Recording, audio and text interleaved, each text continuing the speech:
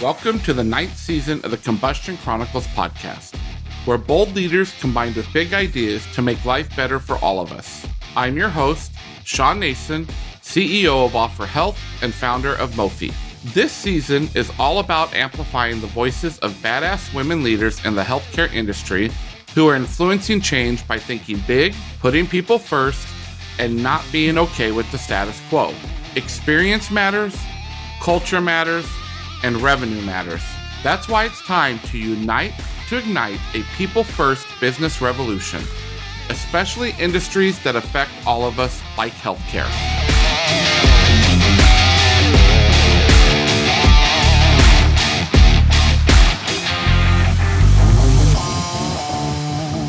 Dr. Karen Murphy is the Executive Vice President, Chief Innovation Officer, and Founding Director of the Still Institute for Health Innovation at Geisinger Health, serving rural and urban Pennsylvania. Throughout her career, Dr. Murphy has worked to improve and transform healthcare delivery in both the public and private sectors. Before joining Geisinger, she served as Pennsylvania's Secretary of Health, addressing the most significant health issues facing the state, including the opioid epidemic. Prior to her role as secretary, Dr. Murphy served as the director of the State Innovation Models Initiative at the Centers for Medicare and Medicaid Services, leading a $990 million CMS investment designed to accelerate healthcare innovation across the United States. She's also an author and national speaker on health policy and innovation. Welcome to the Combustion Chronicles, Karen. Thanks for having me, Sean. It's a pleasure. Wow. Like you read all of that. I think you've done a little bit in your career, Karen, to really try to do something different in healthcare. So, we talk about leadership and innovation capabilities, and you've got it all. You've done it. You've led some of the biggest initiatives. I remember the $990 million initiative.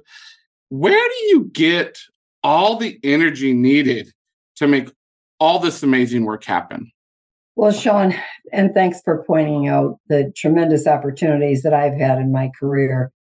And I started my career out as a registered nurse. I worked for a decade in the intensive care unit of a community hospital in northeastern Pennsylvania.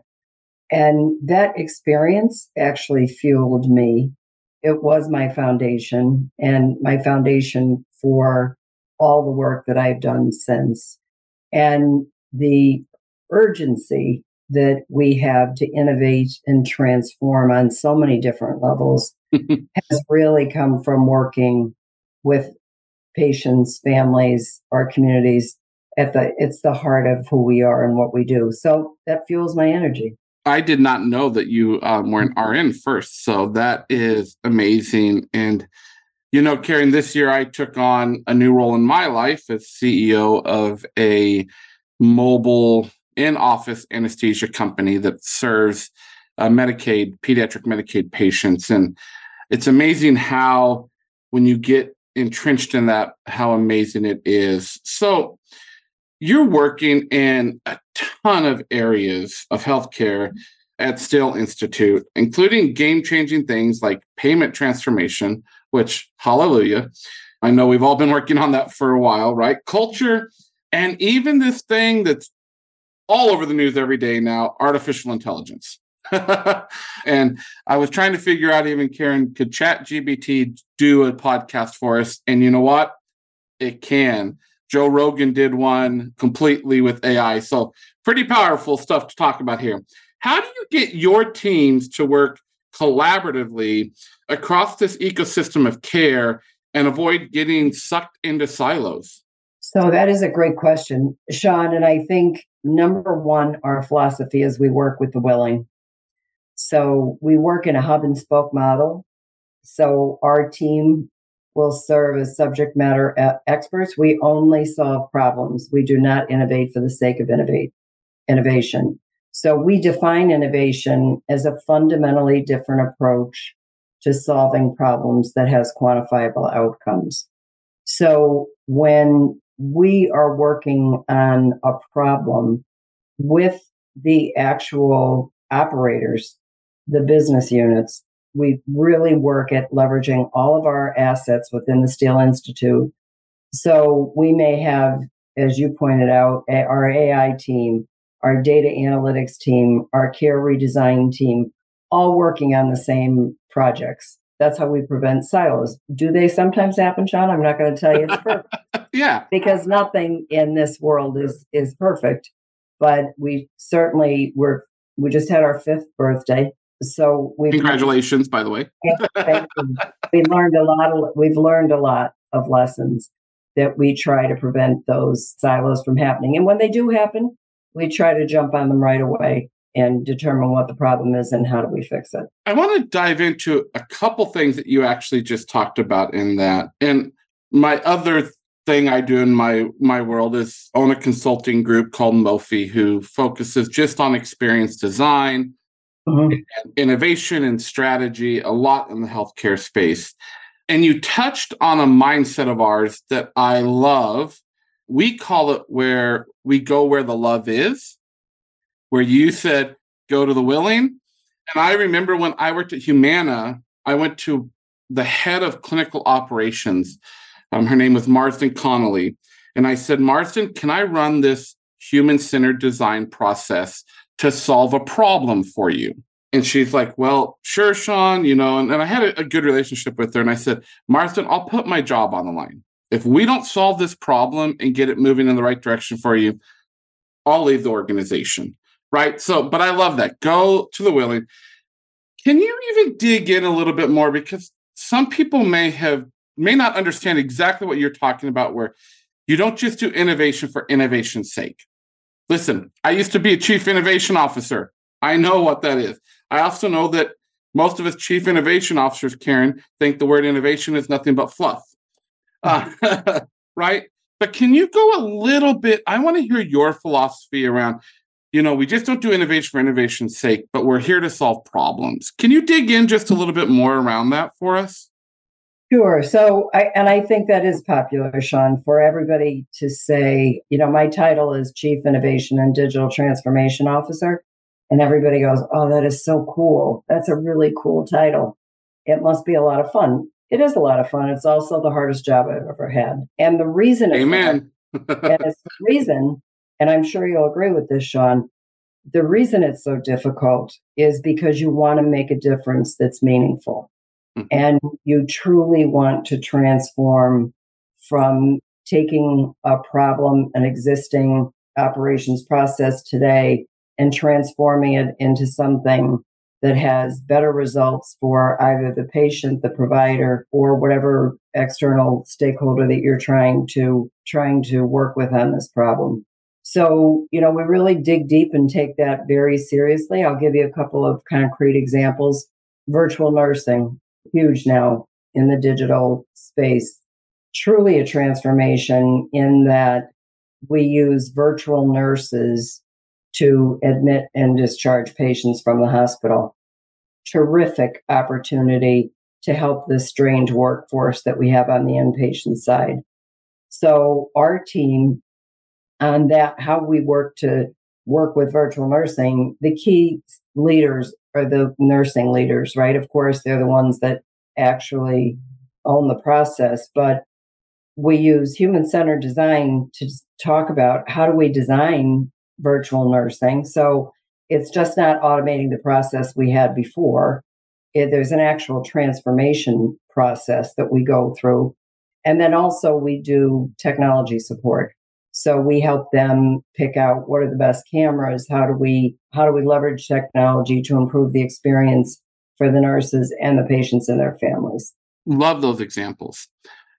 So I'm all about experience, Karen. I worked for the Walt Disney Company and was recruited to healthcare from Walt Disney. So how does culture and experience play into your success as a healthcare organization or even within the Steel Institute? How does culture and experience play into that? It's really invaluable to be the Chief Innovation Officer at Geisinger because Geisinger has a 20-year national reputation for innovation, right? So good news is the organization's culture is to innovate. I've never seen a place that innovates and operates at the same time. And what I mean by that is really heavy innovation at every level of the organization. So that's a tremendous advantage. And it allows us, when we really want to look for a transformative process that will enable the change to take place, we have the culture to support us. Love it. Love it. All right. We're going to talk a little bit more personally now and engaging around your journey, because you've definitely seen the breadth of healthcare delivery, from designing state innovation models at CMS to running states models as a Secretary of Health. Can you tell me what's made you such an effective healthcare innovator? I go back to the foundation of understanding. I always say during my time, so I spent a long time at the hospital where I was a registered nurse. I think, Sean, I worked in every department in that hospital but the morgue, I always say. And my last position there, I was president CEO.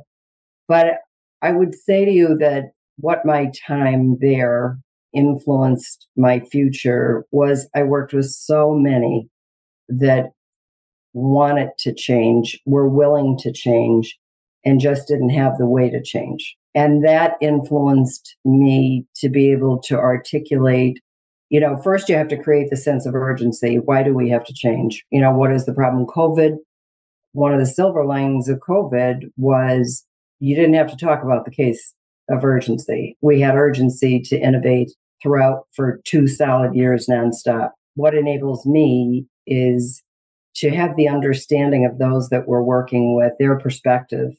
And, I always say, I'd like to change the world as long as nobody changes me. But we want to be sure, from my perspective, I always want to be sure that I'm embracing others' perspectives as I would have appreciated when I was at the bedside. Yeah, and pause in a moment, because I love that statement that you made. I giggled about it, but I'm all about change until you're changing me, right? Mm-hmm. And think about that. I think about that a lot in the clinical space, right? And in my role as CEO, we have clinical and non-clinical at Offer Health. And I tell people clinical are your best partners to innovate around until you touch what they're doing. Right? And then it's a little hairy. So I love that, though. When you're a kid, waiting in a line isn't much fun. But when you're always in the back of the line, well, that totally sucks. Founded by 3 frustrated anesthesiologists who grew tired of watching the kids at the back of the line not get the care they deserved, Offer Health reimagines outdated healthcare models and improves the lives of the underserved and under-resourced, one kid at a time. Offer's SmileMD business partners with dental practices to serve pediatric patients. Offer Health, creating connections, improving lives, care you deserve. Learn more at offerhealth.com. That's OFFOR. So when people think about innovation in healthcare, because we talk about it all the time, and I do a lot on LinkedIn, and I think hashtag healthcare innovation has like 19 million people follow it, right? So what do people usually get wrong when they think about healthcare innovation? So I think healthcare is, and you talk about clinical partners. Clinical partners are taking care of live human beings, right? So, you can't get a lot wrong when you're taking care of a live human being. It's a different playing field. I think what we get wrong in healthcare innovation is there's a lack of balance between patience and allowing for failure, and then allowing iteration and don't expect short-term successes from long-term strategies. So I think that's one thing, Sean. I think the other part is that healthcare is a complex industry. And, when we look at transformation of other industries such as banking, retail, they have the ability to close the bank, develop a website for retail while you weren't impacting the retail bricks and mortar stores. We don't have that opportunity, right? We have to be innovating on the ground, real life situations. And we really can't close our doors and say, we'll get back to you when we transform this process. So I think and I think the other piece is that, we haven't been heretofore dramatically successful in healthcare innovation. I mean, I have to admit it's the truth. It is. So I think that's why those naysayers, when you say, oh, they do innovation, you have those people who go, what is innovation? What really is innovation? And I think that leads to a lot of the skepticism. Yeah, and I think it's such a struggle. I moved to healthcare in 2011 when I left Disney, and yeah, I've seen this up and down, and you have too, right? Like that all of a sudden there is such a skepticism. And I also think we're also in that time that you're starting to see innovation decline again in healthcare. So the fact that your role is still sitting there is so powerful. It says how amazing you have done as a healthcare leader, that they still believe in it and are moving forward with it. So we always talk about being human obsessed and maverick minded. I talk about it a lot on social media. And I'm really interested in how work is reaching actual people, patients, associates in the workplace, and making their lives better. And I know that's what your team is doing using human-centered design. I know you just gave us one story, but what impact has your team's work made on the humans in your care? Is there a favorite story around that you go, this was so impactful?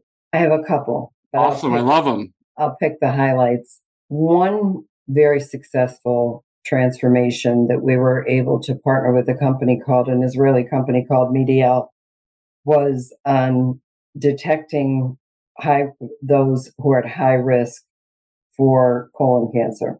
We partnered with them. They developed an algo marker based on AI that actually was able to produce a list of individuals that were at a much higher risk than treating everyone who had care gaps of no colonoscopy the same way. So we were able to prioritize those patients and reach out to those patients and say, you know what, Mrs. Jones, we just recognized you're at a very, very high risk and you haven't had a colonoscopy in 5 years. We estimate we've been doing this for 4 years, screened thousands of patients. We estimate that we're saving about 5 lives a year now by just that one action. So really proud of that hard, the most important return that you could ever have, right, is saving a human life. And that speaks to my heart, Karen. Stage 3 colon cancer last year. Yep. So speaks to my heart. But to really get into that and to say that's what we're here to do. That is the type of transformation we're here to do. So the other example that I could give is, you're familiar with remote patient monitoring. So everybody's doing remote patient monitoring, big in COVID. Well, we decided that we wanted to do a remote patient monitoring program a little bit different. And what we mean by that is we really want to do an evidence-based program that, you could monitor everybody, but just because you could doesn't mean you should. So we're developing evidence-based remote patient monitoring programs. Just finished we have about 400 patients in a very complex population of hypertension that are cared for by nephrologists. So we have a team of community health workers, registered nurses, and pharmacists who actually intervene with patients with complex hypertension. And we have been able to demonstrate clear results that we've avoided admissions, we've avoided ED visits, and the patients feel much more in control because they're in contact with someone, and it's not an episodic event that they're going to a doctor every other month. They're being monitored every day. And we have also developed graduation criteria. So they're just a couple examples of, we know we're touching lives. And like I said, that's why we're here. Wow. Again, you stole my heart in your first one, but Jen, just the impact that you're making. I wish my insurer would have had something like yours, and because I was a 4-year late in getting my colonoscopy, but thank God at the 6-month mark. Next week, I get my 6-month test. But yeah, such powerful things. And so this season, Karen, as my listeners know, we are listening and hearing stories from amazing women in leadership in healthcare. And we've talked a lot about human-centered design today and that process. Do you have a favorite part in human-centered design when you think about the steps of human-centered design? Is there one that you go, I really like this, or this one really speaks to my heart more? Because we're going to jump into a little exercise that we're adding this season around how might we statements. So do you have a favorite one, a favorite part of the human-centered design process that you like? I do. And you're going to laugh when I say it. It's the end where you have transformed. You look at the beginning of where you started and you end up with the transformation. And yet it wasn't some order that came down. There was engagement, there was thought. So that's my favorite, is the end. Well, that's funny because my favorite part is the beginning. I'm all about empathy. I could do that work in the ethnographic research forever. So just like you, my team at Mofi and what we do at All for Health use the methodology and mindsets of human-centered design in everything that we do. And so the part of the methodology around how might we statements is starting to frame a problem. And so I threw a how might we statement together that I'm actually going to put a 2-minute timer on. So if people hear the 2-minute timer go off, it's because we're going to only give ourselves 2 minutes to do this. And you and I are going to jam here for a second, Karen, on this statement. How might we shift the healthcare industry from being sick care to health and wellness care? And I'm going to hit start and give me some of your ideas. So, Sean, this is what Geisinger is all about. So we're all about population health. We're all about swimming upstream and really trying to create value in home care, self-care, preventative care. It is why I talked about the MEDIAL. But I think in order for us as a nation to embrace this, you started out by talking earlier in our conversation where you said payment transformation, hallelujah. We have got to get to a payment transformation that promotes wellness, promotes prevention, and does not incentivize. Right now, we're all incentivized just to focus on sick. We're incentivized to focus on high-cost high-tech procedures. And that is not the right focus that we should have. We will always have people who are chronically ill. We will always have open heart surgery. We always have hip replacements. But there is so much more we could do in social determinants of health. So much more we could do with preventative medicine, education, promoting healthy lifestyles.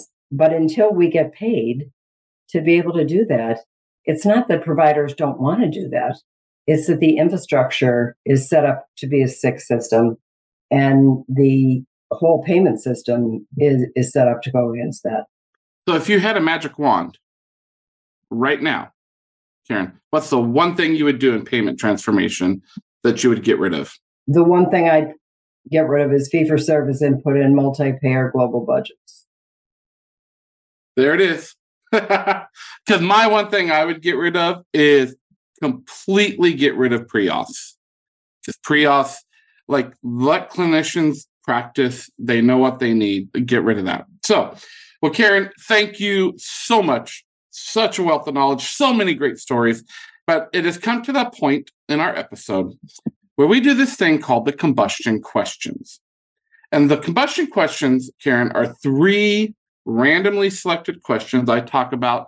I have my own AI robot that hands me these 3, but it's actually a human who hands them to me. So I just looked at them for the very first time. So, Karen, are you ready for your 3 combustion questions? I am ready. Awesome. All right. Combustion question number 1, Karen. Do you prefer coffee, tea, or something else? Coffee. And why? Wakes me up in the morning. Okay. Gives me energy. Gives you energy. Love it. Combustion question number 2. What's your most treasured possession? Probably my phone. Okay, I definitely have to ask why on that one, Karen. Why is your phone? I'm connected to my phone constantly. That's probably not something I should be. And I think the other thing, my other possession is I have a mini Bernie Doodle that I bought during the pandemic that was going to be 30 pounds and he weighs 100 now. So he's my other favorite possession. Do we need to put him into preventative care? No. He was actually, I thought I was getting a mini Bernie Doodle, but he was actually a Bernese Mountain Dog. Holy cow. Yep. So you've had to get a bigger bed because I had to actually put my lab on a diet. He reached 100 pounds and now he's down to 80. So I get that. All right. Last one. What do you think about turtles? Not much. No, I never think about a turtle. They're slow. That's all I think about a turtle. I love it. Awesome. All right, Karen, what's the best place for people to reach out, follow you, follow your thought leadership? I'm assuming LinkedIn. LinkedIn is the best. Message me on LinkedIn. Awesome. Well, Karen, thank you so much for today. Thank you again for your stories and your input and all the amazing things you're doing across the healthcare ecosystem. So thank you, be well, and stay safe. Thank you, Sean. It's my pleasure today. Thanks so much for listening to this episode of the Combustion Chronicles. If you've enjoyed this episode, please take a few minutes to subscribe, rate, and review. Remember that I'm always looking to meet more big thinking mavericks. So let's keep the conversation going by connecting on LinkedIn. If you want to discover more about human-obsessed, maverick-minded leadership, go to mofi.co or go to experienceevangelist.com. To learn more about my mission to challenge leaders to blow up outdated, siloed systems and rebuild them with an aligned, human-first approach. You can also learn more about Offer Health's commitment to reimagining outdated healthcare models at offerhealth.com. As always, stay safe, be well, and keep blowing shit up.